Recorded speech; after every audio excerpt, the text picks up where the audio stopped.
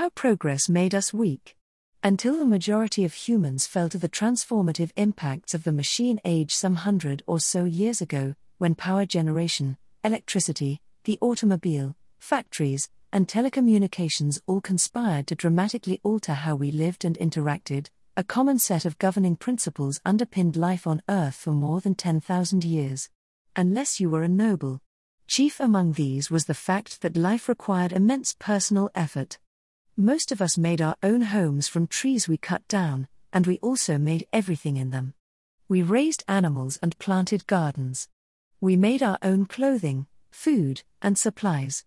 We gathered wood with which to heat ourselves, and to cook. We repaired everything that was broken, and made do if we couldn't. We ebbed and flowed with the rhythm of days and seasons over which we had no control.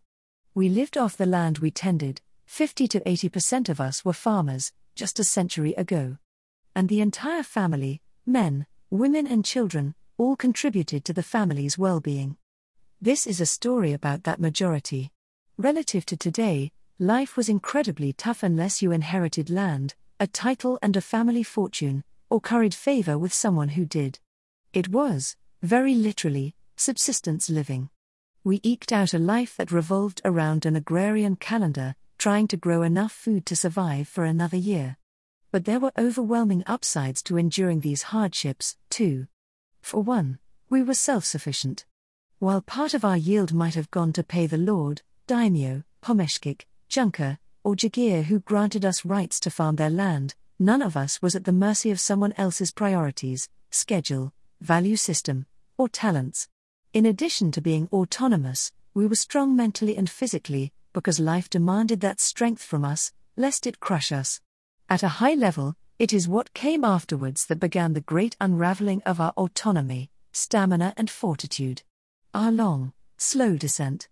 For all its marvels, the machine age ironically brought about the death of practical autonomy. Gone was pervasive self-employment. Gone were the flexible work hours families enjoyed, as tough as life was, insofar as organizing our own time and efforts. Gone, therefore, was our sovereign control over balancing our own priorities. Gone, too, was control over the production of the goods and services we needed to survive, as more and more of it became outsourced to centralized production facilities, and the people who manufactured and sold them.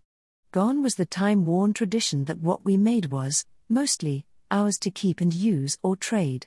It now belonged to those for whom we now, suddenly, worked and who determined what portion of our own labors were to be meted out. Usually, this amounted to a pittance, deepening our indentured servitude to our new overlords, rather than freeing us. Gone, too, was our broad skill set, the one that led us to handle all aspects of living. This was replaced by a new idea, that of specialization. Human beings went from being jacks of all trades, to being masters of one, to grease the wheels of increased productivity. That's because complex, machine-age tools demanded a new class of laborers who could do one thing over and over again, 6 or 7 days a week, efficiently, to optimize output, and hence the economic gain. We left our fields for this, because it helped us overcome nature's vagaries, and climb out of poverty. But once we decamped en masse to the factories, our autonomy wasn't the only thing to fall apart. Our nuclear families did, too, as everyone, children included, entered the labor force, for the ostensible benefit of the new overlords. An appraisal of the industrial era family, by the UWGB, includes the following passage. It was difficult to spend quality time together because of long workdays, so relationships often became strained. Mothers struggled to keep their families in good health, while also struggling to money. A lot of times, children would have to go to work for factories as well, because they were smaller than adults, and could fit into smaller spaces. Children earned 1/10 of what men earned in factories. Many young women would work for them when they were younger, but once they married, they would quit their jobs to take care of the home. To make ends meet, some women would continue working in the factories or mines while they were pregnant. The birth of economics and capitalism were not coincidental with the rise of the machine. They went hand in hand, because one fueled the other. As fewer and fewer people farmed, moving to urban centers to participate in industrial life, more and more production was outsourced to specialists. Beyond the production of goods, a new constellation of services emerged in this period, further diminishing our autonomy as we entered complex relationships with countless people who now made or sold what we needed, or who helped us navigate a suddenly complex world, in stark contrast to our erstwhile self-sufficiency. There were shopkeepers, bank tellers, merchants, insurance agents, accountants, managers, doctors, lawyers, entertainers, advisors, advertisers, writers, and teachers. And within each group, there were sub-specialists to decode and administer to ever-increasing complexity. What we now call the middle class developed from this enterprise. With a first-time in human history surge in human productivity, a metric that had remained totally flat for thousands of years, fed by powerful machines and the outsourcing of food production that had dominated our lives, new hierarchies appeared daily, and with them, a sliding scale of economic clout. Thus, the chief focus in life shifted from subsistence to wealth accumulation. To be cheeky, enough was no longer enough. And so, the outsourcing of most of our needs, and a new category of desires that economics made possible, hammered the final nails into the coffin of our self-sufficiency, and for the working class specifically, our self-determination, too. Once these things set in, our long, slow decline began. Today, nearly every person in a developed, Level 4 nation would be incapable of surviving without the trappings of modern life. In my view, this makes #winning more than a little bit #bullshit. The greatest casualty of the industrialization of the world was our near total disempowerment. Yes, far fewer children die. Yes, most of us earn a lot more money. Yes, we now have leisure time, and cash for frivolities. Yes, scientific discoveries have improved nearly every aspect of life over pre-industrial times. But while most of us can now choose a career, a spouse, a getaway and non-essential trinkets, there is a downside to this, too. That's because the moment life ceased being the product of largely autonomous acts, as we increasingly depended on strangers to both employ us and produce the goods we needed, we became ignorant and soft, physically, mentally, and interpersonally. Over time, this has snowballed. A timeline of loss. First, we lost our broad skill sets, and with them our security in being able to control the outcomes of our own well-being. Quickly afterwards, we lost our capacity to endure hardship, as a result of which our expenditure of effort has ultimately withered. Before long, we lost our civility toward one another, because we were now transacting strangers, rather than members of a tight-knit clan or community. Our manners have mostly followed civility into the toilet. Eventually, we lost our integrity, our moral principles, and uprightness. In a world of dog-eat-dog competition, integrity is seen as a distraction, or bad business. Once that was mostly gone, so, too, was our trust. In business, we stopped being open and honest with one another a long time ago. As we prayed to our new golden calves, the capitalist gods, we lost our interest in the world, in our own history, in one another, in differences, and in learning itself. We became utterly self-absorbed in the act of accumulating wealth. Fast forward to 2020. We no longer have anything interesting to say to one another, nor interest in one another, really, so we focus instead on taking pictures of ourselves, out of self-obsessive boredom. We have all become Narcissus, enamored with our own reflection. In a recent study, Microsoft found that the average adult cannot focus for more 8 seconds, a number that is dropping precipitously. In a separate and equally troubling metric, Google reports that on the Android platform alone, we take nearly 100 million selfies per day. Because what else is there to do? With such ennui setting in on Project Human, our loss of tolerance for any form of discomfort was a foregone conclusion, because unlike the other things that bored us, we couldn't simply flick discomfort away. Today, emotionally, the smallest quibble or even word can raise our furor, while coarse textures, non-stretchy clothing and shirt labels have become too much to bear. Worst of all, any delay in gratification drives us to bitter complaint and rigid intolerance.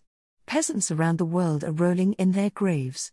The street pajamas that suddenly proliferate everywhere, Lululemon, Champion, Athleta, Adidas, Under Armour, Sweaty Betty, Fabletics, and my favorite for its bluntness, Beyond Yoga, 'cause let's face it, you're not actually exercising in this stuff, are all the proof you need of a species that wants nothing more than to curl up in bed with our activewear and social media, and be left alone until it's time to answer the door for our Uber Eats.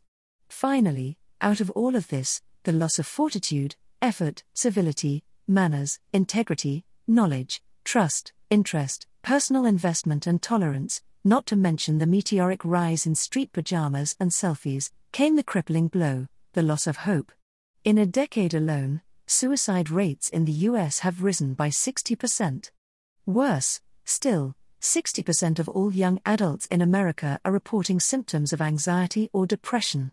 Dr. Jean Twenge, a social psychologist at San Diego State University and the author of Generation Me, Why Today's Young Americans Are More Confident, Assertive, Entitled, and More Miserable Than Ever Before, is one of the leading researchers into long-term trends.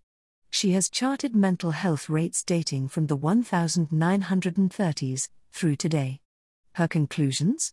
Twenge attributes this worsening to modern life. Obviously, there's a lot of good things about societal and technological progress, and in a lot of ways our lives are much easier than, say, our grandparents' or great-grandparents' lives. But there's a paradox here that we seem to have so much ease and relative economic prosperity compared to previous centuries, yet there's this dissatisfaction, there's this unhappiness, there are these mental health issues in terms of depression and anxiety. Modern life doesn't give us as many opportunities to spend time with people and connect with them, at least in person, compared to, say, 80 years ago or 100 years ago. Families are smaller, the divorce rate is higher, people get married much later in life. While Twenge is no apologist for days when racism and sexism were more openly rampant than they are today, she urges us to be clear-eyed that the potential trade-off for our equality and freedom is more anxiety and depression because we're more isolated. It's ironic in the age of isolation to be simultaneously less autonomous. Life on Earth today, when seen from a distance, looks a lot like a swarm of animals scavenging for scraps in man-made piles they no longer understand, from which piles we wander aimlessly, looking for meaning and focus in the absence of clarity, overwhelmed by the dizzying complexity and abstraction of a life largely removed from the simple life our forebears knew, the nuclear bonds of a strong family, the connection to a community, and to a planet that we fed from, regularly, the fortitude of persevering, together, to make a life, the acceptance that the earth was our landlord, and that we dwelled in duration and quality at her sole discretion, and that the investment of our wholesale energies in honing our minds and bodies to better cope with all of it, was the best investment we could make, and the one that defined our lives. Whoever you are in the postmodern world, the loss of hope is your common denominator. A bit of history.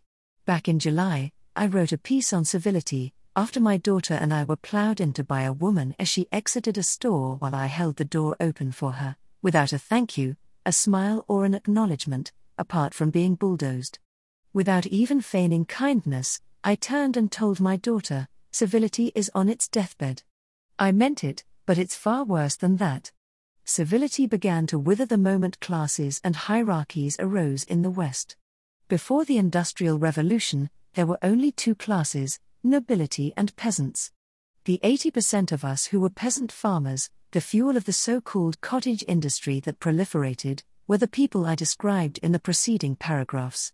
With the birth of machines, however, came an avalanche of employment, the laborers, managers of people and product, salesmen, executives, owners, and every type of specialist imaginable in the constellation of doing large-scale, complicated, multi-human work.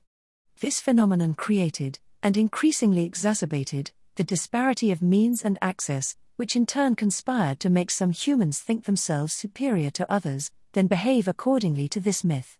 Before the machine age, only the nobility were prats and wankers, to borrow two terms from the place where the revolution began, jolly old England. Suddenly, everyone was. And so, the great manners of the gentry and the age of enlightenment, and the inherent modesty of peasants, gave way to a world where everyone was now a miscreant or reprobate. Or, in today's parlance, an arsehole. The nobles and knights' world of chivalry withered away quickly. Irish statesman Edmund Burke wrote in 1790, as the industrial age got underway, that the age of chivalry is gone, that of sophistas, economists and calculators has succeeded, and the glory of Europe is extinguished forever. Some decades later, Charles Dickens, the famed English writer and social critic, bemoaned, "The age of chivalry is past. Boars have succeeded to dragons." Fast forward 200 years to rapper will.i.am, who says, "There's no chivalry in culture anymore." Sometimes you meet someone who everyone says is polite and you're like, wow, but then it's like, hang on, isn't everyone supposed to be polite? Sadly, we are, but it ain't happening. We used to open doors for one another. Now we push each other out of the way in our rush. We used to look one another in the eye in conversation. Now we scarcely look up from our screens to acknowledge one another's presence. We used to exhibit patience toward people and processes. Now we malign the fact that they require effort or time we are no longer willing to muster, unless we can cash in on the efforts. We used to listen. Now we just talk. We used to stretch our minds to help our families. Now we stretch our bodies instead, off of which doctors, insurance agents and food engineers make a fortune. And we used to dress as though we cared, an effort that reflected our investment in ourselves and in one another. Now we shuffle down streets in our bedwear, a corollary to the amount of thought we put into our social lives, which is approaching zero. The economic dagger. But autonomy. I mean, we have choice now, right? And everyone's on the winning side of economic gain, which leads to more autonomy, right? I've said again and again that capitalism has ironically led to the death of autonomy, not its expansion. What has occurred instead is a wild bifurcation between a 90+% majority who find themselves struggling to make ends meet, and a new aristocracy who now live strikingly similar lives to their pre-industrial patrician forebears. If you're not one of them, life has become increasingly difficult, as prices of everything skyrocket, leaving more and more people on the losing side of fate. In fact, 73% of Americans, to pick on them, die in debt, according to credit bureau Experian, some $62,000 of it, on average. It's not surprising. The Pew Research Center reports that in just the past 33 years alone, the American wealth gap has become an abyss. Lower and middle-income families have lost half of their wealth that has gone straight into the pockets of the upper class, who now controls 79% of all U.S. wealth. Then, there's college. While the institution didn't even exist in pre-industrial times, today, a college degree is still the church key out of poverty, or into opportunity of any kind. Today, as CNN Money reports, even those making 3 times the national median U.S. income, $100,000 per year, cannot afford 60% of the universities in the nation. In fact, The Atlantic answered its own question about why college is so expensive in the U.S. Americans, it says, spend more on college and ancillaries, housing, books, meals, than any other country in the world, $30,000 per year, on average, the median salary, before tax. Even the 75% of American students who attend the lowest-cost state-run colleges cannot afford the tuition anymore. Why, you ask? Because of the love affair that American Republicans have had with small government for more than a half-century, school funding has been slashed year over year, pushing the onus onto families to pony up, or wither. Whither goes the cost of college, so goes the accumulation of debt. And yet, a college degree is still the fastest path to a better life. Forbes reports that the earnings for someone with a bachelor's degree are nearly twice that of someone without one. Moreover, unemployment among the same group is nearly half that of workers with a high school diploma. So the yawning economic gap begins to make sense. The rich get richer, while the poor get poorer, as the aphorism goes. Then, there's the nature of those jobs. As Americans do less and less manufacturing, and more service industry or professional jobs, more people are being left out in the cold. Before 1980, 2/3 of jobs required just a high school diploma or less. Today, 70% of them require some college education. But even those who can afford it do so with an albatross around their necks.